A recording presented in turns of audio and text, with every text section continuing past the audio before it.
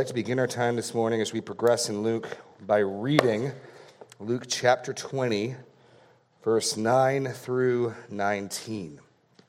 Luke chapter 20, verse 9 through 19. Now, he began to tell the people this parable. A man planted a vineyard and leased it to tenant farmers and went away for a long time. At harvest time, he sent a servant to the father so that they might give him some fruit from the vineyard. But the farmers beat him and sent him away empty-handed. He sent yet another servant, but they beat that one too, treated him shamefully, and sent him away empty-handed. And he sent a third, but they wounded this one too and threw him out. Then the owner of the vineyard said, "What should I do? I will send my beloved son. Perhaps they will respect him." But when the tenant farmers saw him, they discussed it among themselves and said, "This is the heir. Let's kill him so that the inheritance will be ours." So they threw him out of the vineyard and killed him. What then will the owner of the vineyard do to them?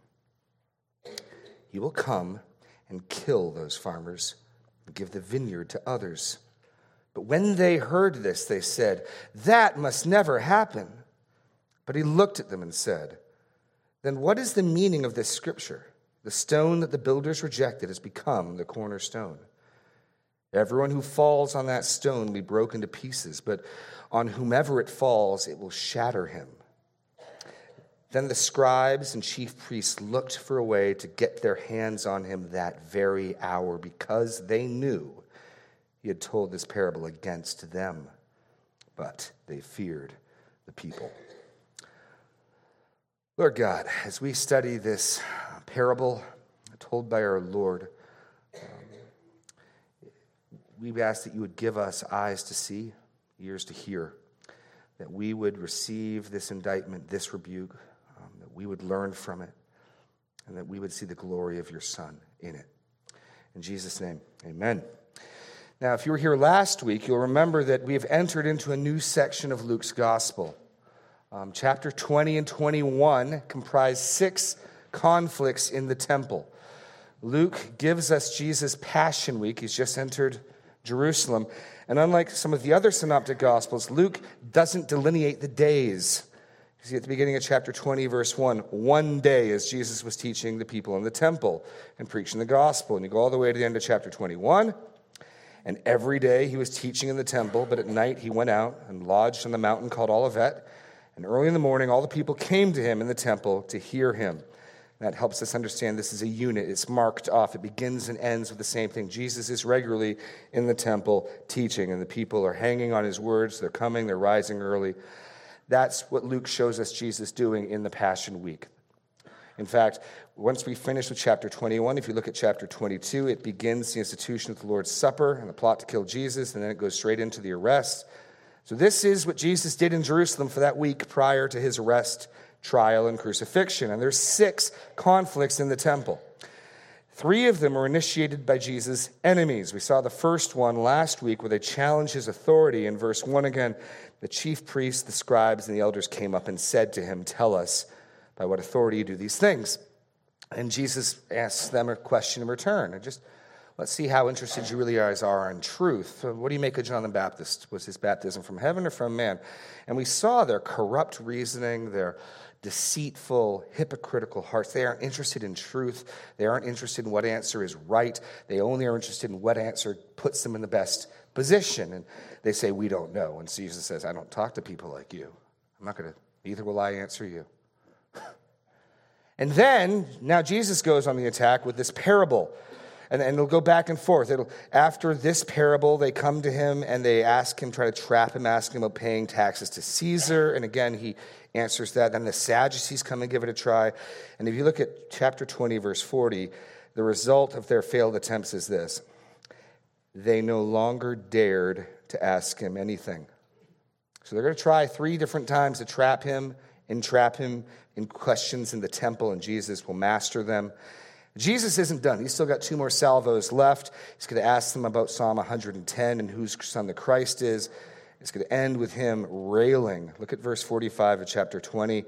And in the hearing of all the people, he said to the disciples, beware the scribes who like to walk around in long robes and love greetings in the marketplace and the best seats in the synagogues and the places of honor at feasts, who devour widows' houses for the pretense make long prayers. They will receive the greater condemnation. And then almost the entirety of chapter 21 is taken up with Jesus' prediction of the destruction of Jerusalem and the temple, the sufferings that will accompany that throughout the age and the time of the Gentiles, and finally the events surrounding his return. That's what's in chapter 20 and 21. And so we're working our way through this conflict in the temple now. Last week, the enemies of Jesus tried to spring a trap on him. He demonstrated his fearlessness and their corruption. And now Jesus tells this parable of the murder of the landowner's son.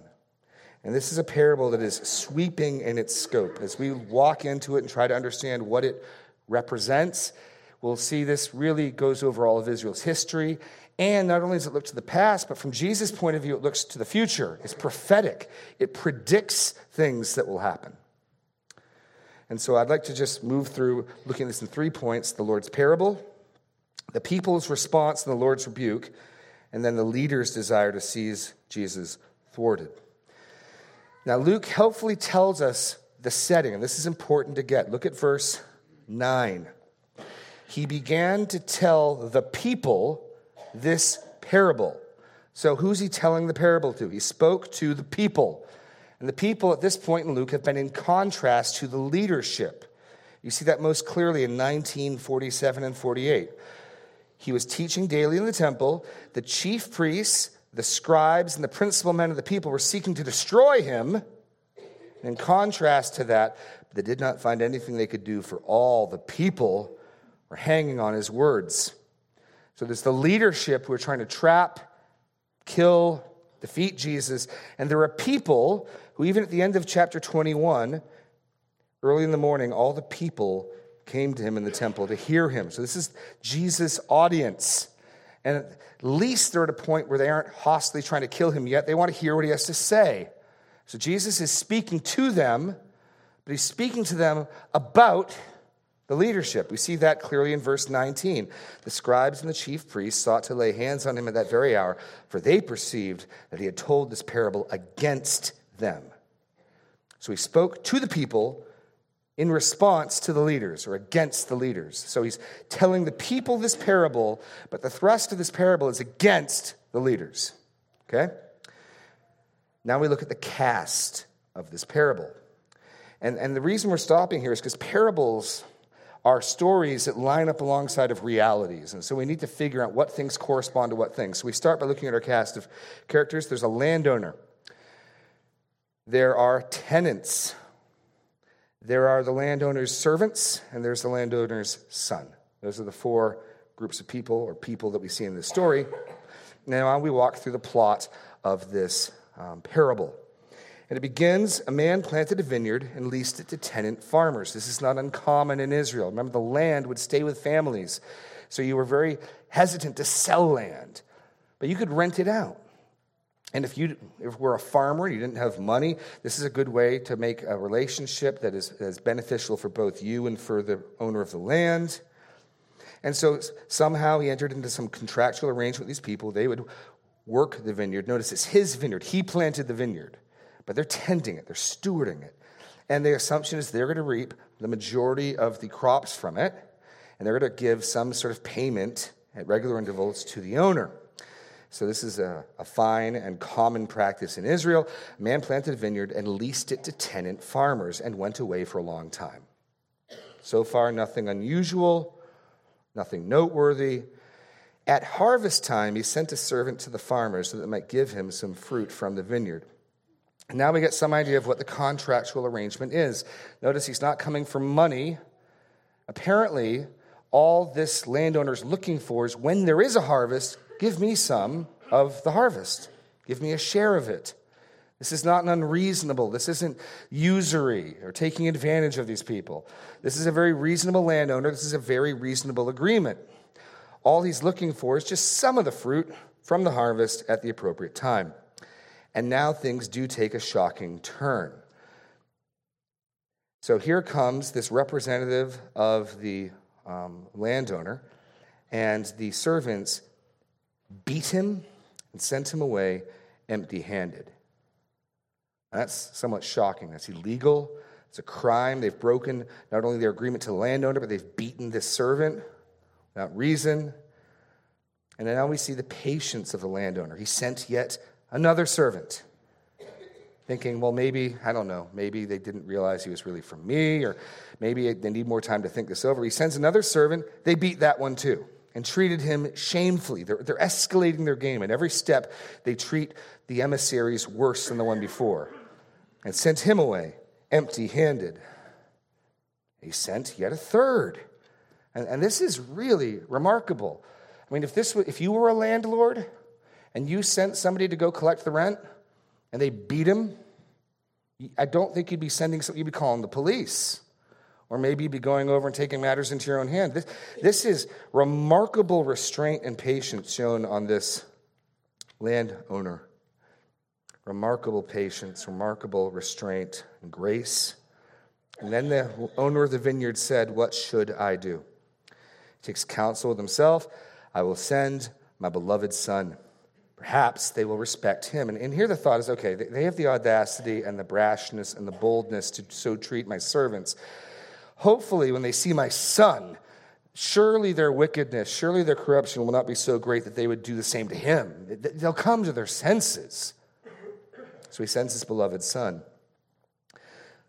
But these tenant farmers are more wicked yet still. When the tenant farmers saw him, they discussed it amongst themselves and said, this is the heir.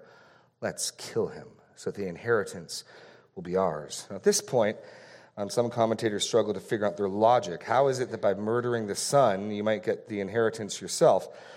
It's likely that the assumption would be that if the son's coming, it's only because the landowner himself has deceased. And if you then kill the son, possession's 9/10 of the law. While this thing works itself out, you still get possession of this vineyard. You still get its crops and fruit. Something probably like that. And the important point is this: they want to run the vineyard the way they want to run the vineyard. They want control of it. They want possession of it. They want its fruits. And they recognize who this person is. That's another key point. They recognize the son. They don't mistake him for somebody else. In fact, it's precisely because they recognize him they plot to kill him. They threw him out of the vineyard and killed him. What then will the owner of the vineyard do to them? And Jesus asks this rhetorical question to the audience.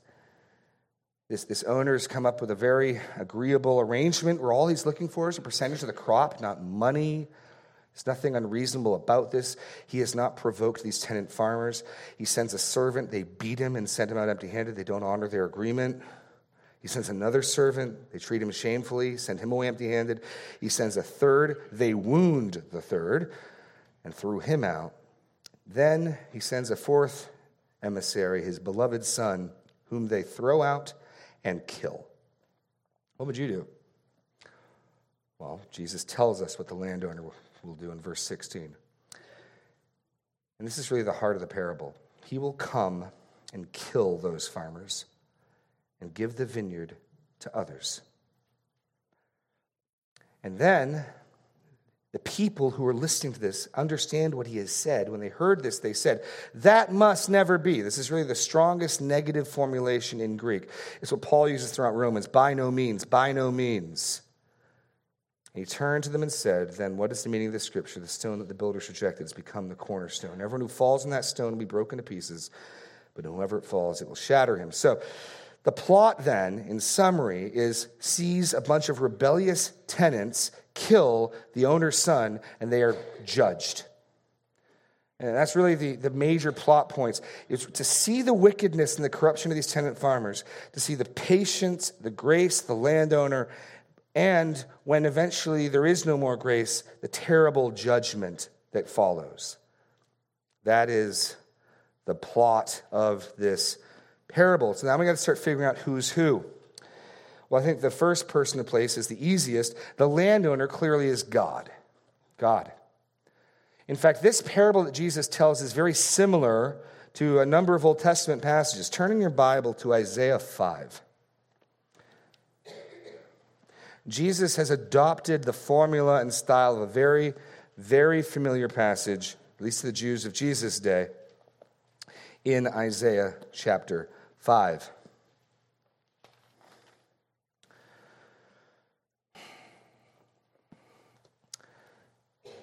Let me sing for my beloved my love song concerning his vineyard.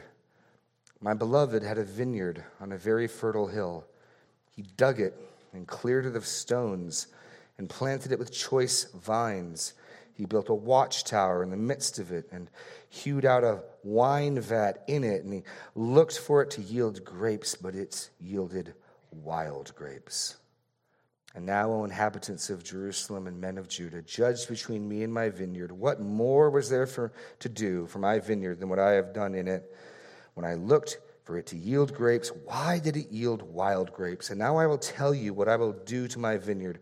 I will remove its hedge, and it shall be devoured. I will break down its wall, and it shall be trampled down. I will make it a waste. It shall not be pruned or hoed. Briars and thorns shall grow up. I will also command the clouds that they rain not upon it. For the vineyard of the Lord of hosts is the house of Israel. The men of Judah are his pleasant planting. And he looked for justice, but behold, bloodshed. For righteousness, but behold, an outcry. So there's a very strong parallel in this notion of a vineyard, and God plants the vineyard. It's his vineyard. Now, Jesus does make some notable changes, and it's important to get. In Isaiah 5, the vineyard, and the vines specifically in the vineyard, are Israel, Judah. Here, it's the tenants who are compared to the leaders of Israel. So there's a subtle shift. In Isaiah 5, the vines in this vineyard are Israel. So then God starts taking parts of the vineyard away. He takes down the watchtower, he takes down the hedge, he stops rain. And in Jesus' parable, the vineyard is not Israel, and here's your blank. Israel is given stewardship of the blessings of God. Israel, rather, is seen as the tenant farmers, and the vineyard is not destroyed. It's presumably a valuable vineyard. It's just given to other tenants. So I think what Jesus is doing is he's adopting a familiar pattern and formula, but he's using it to his own means. This is a unique story, a unique parable. Isaiah told his to predict the Babylonian captivity. And Jesus here is using it for a different purpose. Israel is given stewardship of the blessings of God. In fact, I think it might be helpful to hear something the Apostle Paul says in Romans, summarizing what I mean by the blessings of God. He speaks about Israel, his countrymen, in chapter 9, verse 4. They are Israelites. To them belong the adoption, the glory, the covenants, the giving of the law, the worship, the promises. To them belong the patriarchs, and from their race, according to the flesh, is the Christ, who is God over all, blessed forever. Amen. So here's what I would suggest, that the picture here is that Israel has been entrusted with the keeping, the stewardship of some good thing. This vineyard represents a good thing. Here, the vineyard doesn't yield bad fruit. The problem is they won't give the fruit to the landlord. It's a good vineyard, presumably. God gave Israel the possession of the scriptures, the covenants of promise, the patriarchs, the temple worship system. They were given this stewardship of these good things, these blessings of God. And we've just seen Jesus confront the corruption of the temple worship, the corruption of Israel's religious leaders. We've just seen how they prey upon Israel. These stewards of God's blessings are not stewarding it very well. Israel was given stewardship of the blessings of God, point 2, but Israel did not give God the fruit he required. What type of fruit would that be? How's about justice? How's about faithfulness? How's about loving the widow, the orphan, and the sojourner? How about the things laid out in the Mosaic covenant? How about being a light to the nations? That's the type of fruit God was looking for from Israel. He gave them these promises so that they could be blessed and be a blessing to others. They did not give God the fruit he required. And Jesus used the similar imagery in Luke 13. You turn there. He told them this parable. A man had a fig tree planted in his vineyard, and he came seeking fruit on it and found none. He said to the vine dresser, "Look, for 3 years now I've come seeking fruit on this fig tree, and I found none. Cut it down. Why should it use up the ground?" He answered him, "Sir, let it alone this year also until I dig around it and put on manure. And then if it should bear fruit next year, well and good, but if not, you can cut it down." And when we looked at that passage, as God sends his son, he's looking for a response of repentance and faith and humility. He's looking for that fruit. This is the type of fruit God's looking for. Israel didn't give it, so God sent prophets to Israel. Point 3, Israel rejected those God sent to her. And I don't want to limit this just to the prophets, but God sent many, many leaders to Israel, and the history of Israel was one almost of universal rejection. Listen to a little later in Jeremiah chapter 7, verse 24 through 26. They did not listen or pay attention, but followed their own advice and their own stubborn, evil heart. See, they followed their heart, and it wasn't good. They did not pay attention, but followed their own advice and their own stubborn, evil heart. They went backward and not forward. Since the day your ancestors came out of the land of Egypt until today, I have sent all my servants, the prophets, to you time and time again. However, my people wouldn't listen to me or pay attention, but became obstinate. They did more evil than their ancestors.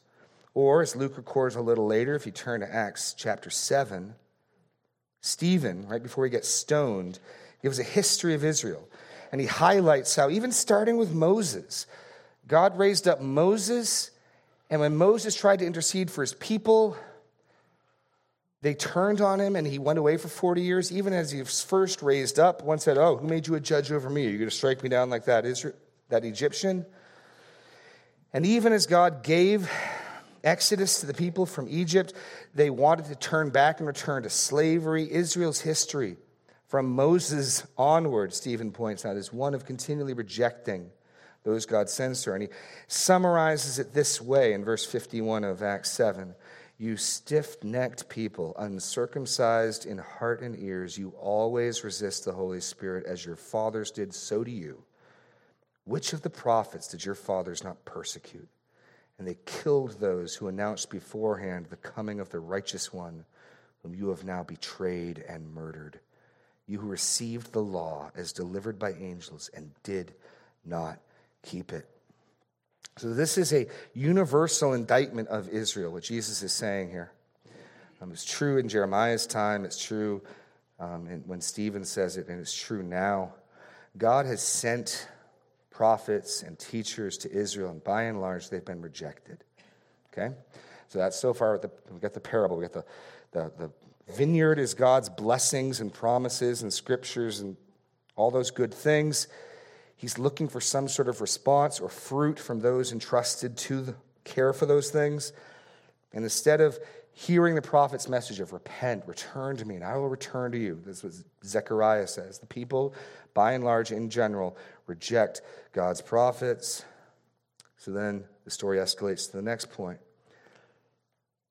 where the landowner says to himself, "I will send my beloved son." Now here, and this is interesting, for those who have ears to hear and eyes to see in Jesus' audience, Jesus is now answering the question of the scribes, the chief priests, and the elders. By what authority do you do what you do? For those who understand what Jesus is saying, he's now telling them by what authority. Because Jesus has already been identified in Luke's gospel as whom? At his baptism in Luke 3, the voice came from heaven, "You are my beloved son." When Jesus went up on the mountain, Luke 9:35, a voice came from the cloud saying, "This is my son." So for anyone who wanted to know by what authority Jesus is doing these things, who legitimately was looking for that answer and not looking to trap him, they have their answer now. By the authority that he is the beloved son sent by his Father. That's how. That's what authority he has and possesses. And there's the answer. Now, Jesus will say that more plainly in chapter 2 later, and it'll be the basis for which they kill him. But for people who have ears to hear and eyes that see in the crowd, Jesus has just given the warrant of his authority. He is the Father's beloved Son. The Father sends the Son. Maybe they'll listen to him. And for 3 years, Jesus has been calling on the people to repentance and faith. John the Baptist going as a forerunner, preparing them. Jesus healing them, doing good to them. I mean, the picture is of a sorely provoked God. And today, we really wrestle with the doctrine of God's wrath, God's anger, and we don't see how that fits. But the picture of the biblical story is this amazingly patient and kind and loving and provoked God who again and again and again is being stuck with a stick by his creation, who he puts up with over and over and over again. So when judgment finally does come, and it does come, and it's terrible, we don't think, wow, why is this landowner so mean? We think, what an amazingly patient man. I mean, you and I would not have put up with this long. There's no way. There's no way. Israel will kill God's son in just a few days. And this is where it gets prophetic. So the analogy of the 3 servants is looking back over Israel's history to their rejection of those whom God sent to them. But now this parable pivots and becomes prophetic looking forward. And again, we see Jesus' understanding and control of what is going on. The crucifixion is no mistake. It's not plan B. He knows it'll happen. They will commit the ultimate sin. They will kill God's son. And get this from the parable. They know what they're doing when they do it. They know what they're doing when they do it. Israel's leaders did not mistake Jesus for someone else. They didn't really think he was operating by Satan's power. They understood. They recognized him. They wanted possession of the blessings for themselves. They wanted to run the temple the way they wanted to run the temple. They wanted to do the sacrificial system the way they wanted to do it. They wanted control of these blessings. They wanted to reap its sole benefits. We've already seen them have very little interest. They're disgust for the Gentiles. They're supposed to be a light to the Gentiles, a blessing to them. They hated them. They wanted possession of these blessings for themselves and themselves alone. They recognized Jesus for who he was, and they killed him in that knowledge. They did not make a mistake in that sense. They recognized him. And Jesus has said as much previously in Luke's gospel. And that then sets up the judgment that will come. And we're going to read, especially in chapter 21, about terrible judgment. And you've got to cast that in the picture of the story of the incredibly patient God who for hundreds and hundreds of years patiently sends his servants and sends his servants and sends his servants. And they're beaten, they're rejected, they're mocked. Isaiah was sawn in half with a wooden saw. I think that's who the author of Hebrews is talking about in chapter 11. And they're just mistreated. And yet God bears with them, and he bears with them, and he bears with them, and he sends more, and then he sends his son. And they recognize the son, and they kill him. And then comes unimaginable judgment. God will bring devastating judgment against them. Just turn over a chapter to chapter 21. We'll just get a taste of this. We'll be there in a month or so. Picking it up in verse 5. While some were speaking of the temple and how it was adorned with noble stones and offerings, he said, "As for these things that you see, the days will come when they will not be left here, one stone upon another. They will not be thrown down." And they asked, "Teacher, when will these things be? And what will be the sign of these things about to take place?" And he said, "See that you're not led astray. For many will come in my name, saying, 'I am he. The time is at hand.' Do not go after them. When you hear of wars and tumults, and do not be terrified, for these things must take place. But the end will not be at once." Now jump ahead to verse 20. "But when you see Jerusalem surrounded by armies, then know that its desolation has come near. Then let those who are in Judea flee to the mountains, and let those who are inside the cities depart, and let not those who are out in the country enter into it. For these are the days of vengeance, to fulfill all that is written. Alas, for women who are pregnant and those who are nursing infants in those days. But there will be great distress upon the earth and wrath against this people.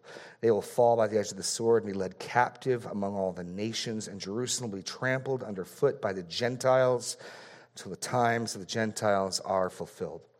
What Jesus is describing there, it took place in 70 AD. much of it, when the Roman general Titus surrounded the city, destroyed the temple, tore it down stone by stone, crucified thousands upon thousands of Jews, and Israel was scattered to the four winds. So the judgment that Jesus is speaking of is severe. But in the context of this parable, it is fitting. The landowner was far more patient than you and I would have been, but God will bring devastating judgment against them, and Jesus is telling them this. Israel is going to go down. Just as Isaiah used a similar image to predict the Babylonian captivity, Jesus is using this image to speak about its destruction. Now, he'll go into greater detail in the next chapter, so I'll leave that for then, but it's clear that's what he's referring to. But even more shocking, he gives the vineyard to others. What does that mean? Jesus is saying is God's blessings will be entrusted to other leaders. That is a huge blow for Israel. They've been entrusted with these things. Who are the others? I think it's the apostles. Jesus will entrust them the writing of the new scriptures. They will be the ones entrusted with tending the gospel, the promises of God.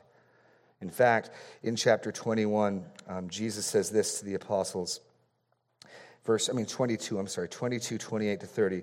You are those who stood by me in my trials. I bestow on you a kingdom, just as my Father bestowed one on me, so you may eat and drink at my table. In my kingdom, you will sit on thrones judging the 12 tribes of Israel. They're placed over that. And it is through them now, no longer through the nation of Israel, that God is writing the New Testament. And eventually this group of people that they head up will become more and more to be Gentile. We saw even the reference to the time of the Gentiles. But the leadership, the stewardship of these promises and blessings is transferred from the self-appointed leaders of Israel to Jesus' apostles and disciples.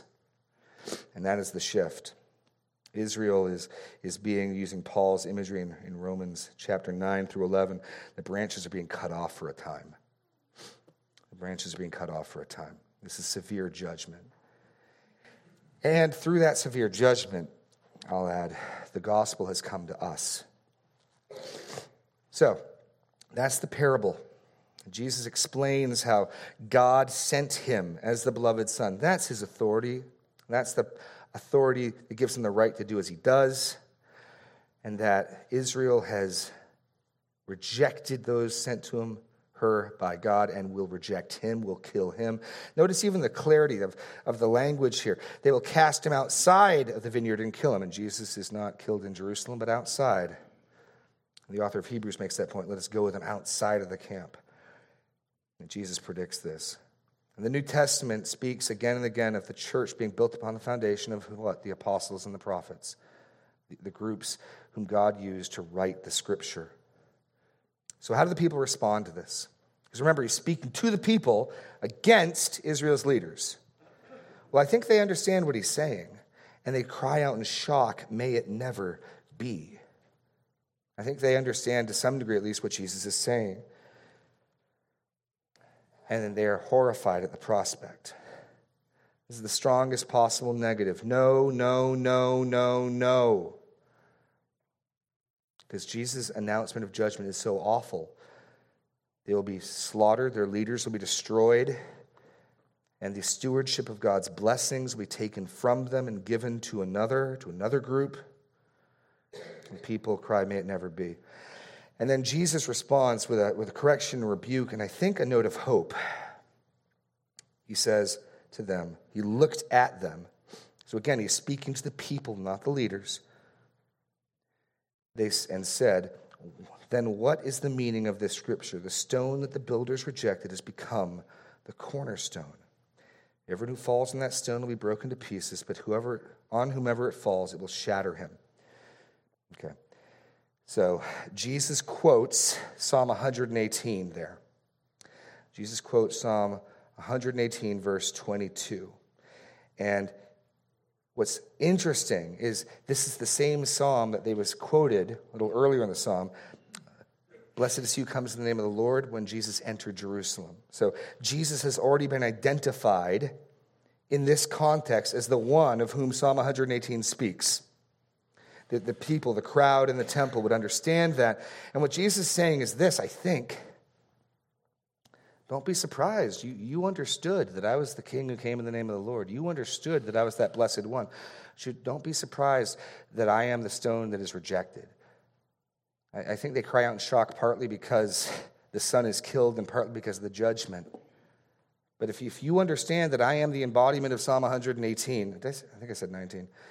If you understand that I'm the embodiment of Psalm 118, then you must also understand that I'm the stone the builders rejected. Don't stumble over that.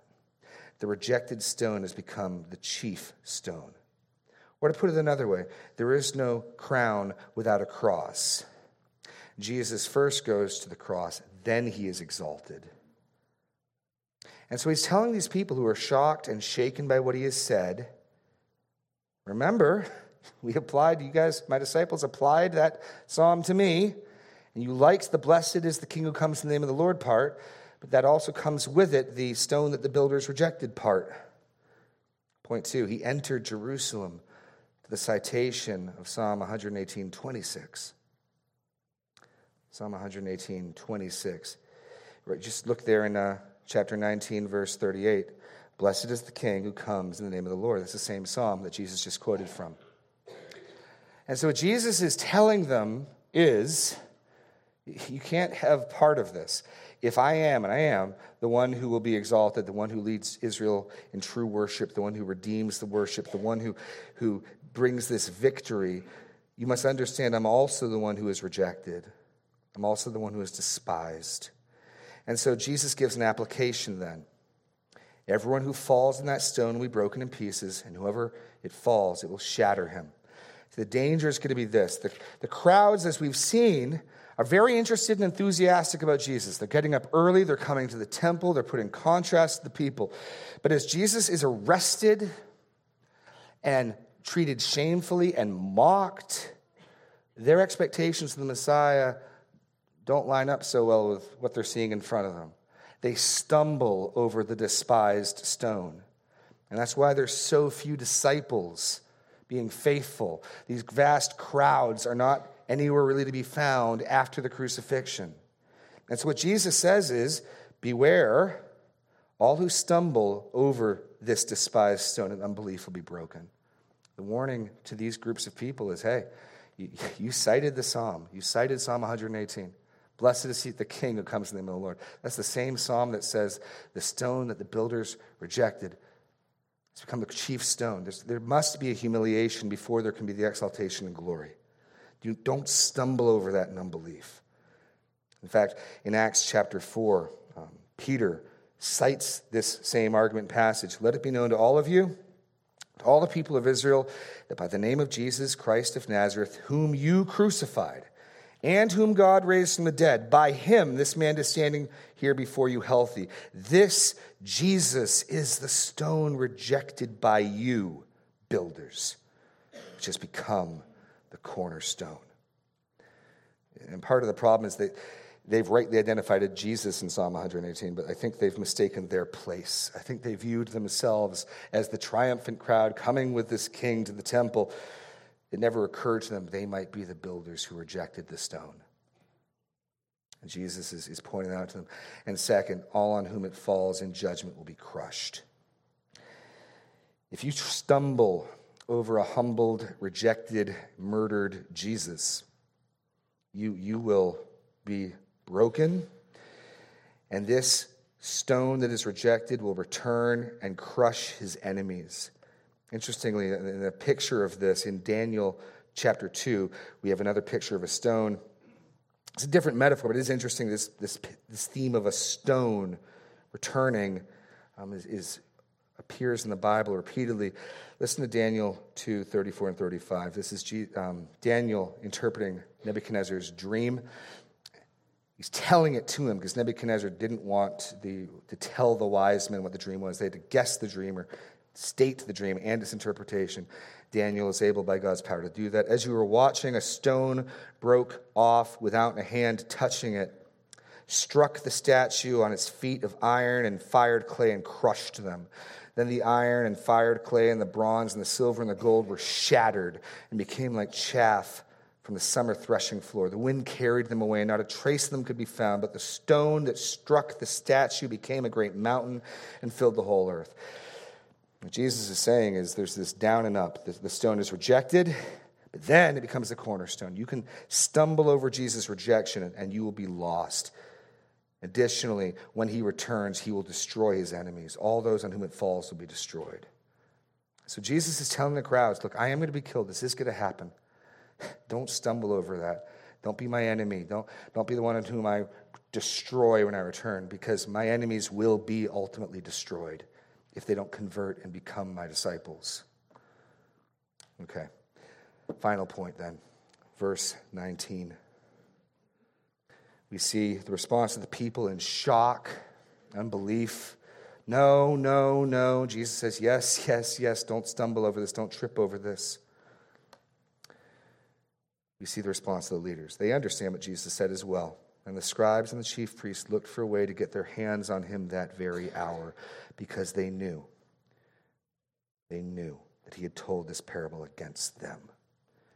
But they feared the people. Jesus' enemies understand. Remember I told you, in the parable, they get it. They know who the Son is. His enemies understand this is about them. And they fulfill the prophecy by wanting to lay hands on him. But they're cowards, and they fear the people. And so they don't dare. They're going to bribe one of Jesus' disciples to betray him so they can arrest him at night in a private place. They won't take him in the daylight.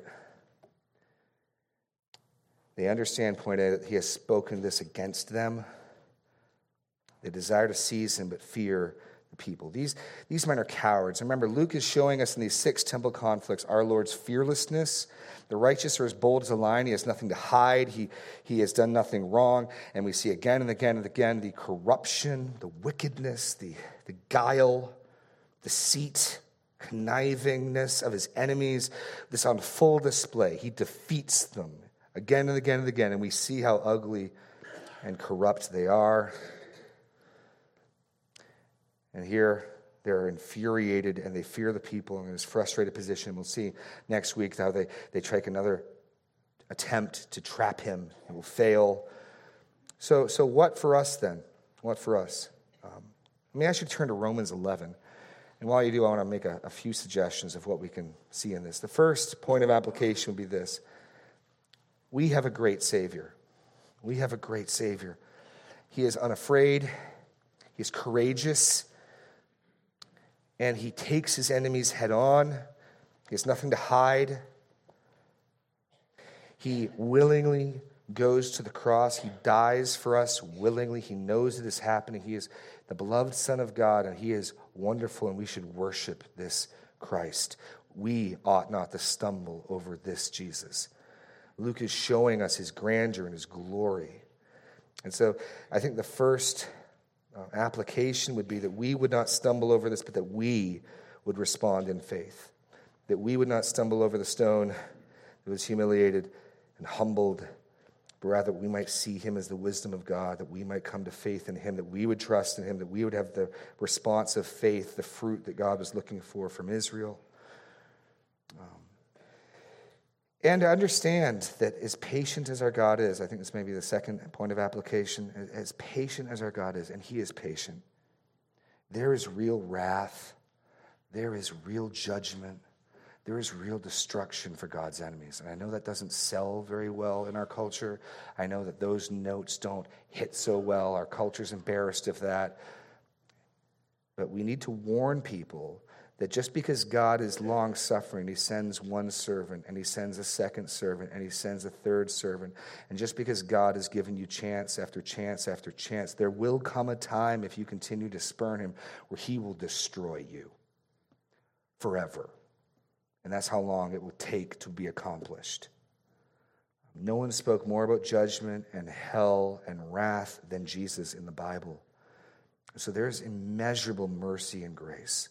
There is forbearance and patience that is staggering of our God. We ought not to be ashamed of God's wrath and judgment. We should be amazed that he holds it back as long as he does. But I think the danger is that we presume that because he's patient once, he's patient a second time, and he's patient a third time, there never is any judgment coming. Well, this parable makes it clear there is. There is. And we ought to live in light of that. We ought to warn others in light of that. And the third point, if you're now at Romans 11, is this. If we are those now entrusted with the vineyard, if we are those under the apostolic teaching and the writing of the New Testament who are given that entrustment, make no mistake, God's looking for fruit from us. And we see what he did to those who didn't give him the fruit he was looking for in stubbornness. He destroyed them and he took the vineyard from them. Well, the Apostle Paul in Romans 11 gives that same warning. And he makes it clear that God will eventually return and give the vineyard back to these tenants. He switches the metaphor, and this is where the metaphors can get confusing. He's back to the vine metaphor. Branches were cut off the vine, other branches were grafted onto the vine. And he says this, verse 17, if some of the branches were broken off, and you, although a wild olive shoot, were grafted in among the others, and now share in the nourishing root of the olive tree, do not be arrogant towards the branches. So there's one way you could interpret this, and be like, those silly, foolish Israelites. That was so awful. I never would have done that. That's not the right response. If you read Israel's history and you just think those knuckleheads, and you don't realize you're a knucklehead, I'm a knucklehead, you're reading it wrong. Do not be arrogant towards the branches. If you are, remember it is not you who support the root, but the root that supports you. Then you will say, branches are broken off so that I might be grafted in. That is true. They were broken off because of their unbelief. That's the fruit God was looking for. But you stand fast through faith. So do not become proud, but fear. What's the response? Fear. Not fear as in terror, but taking it seriously. Fear. For if God did not spare the natural branches, neither will he spare you.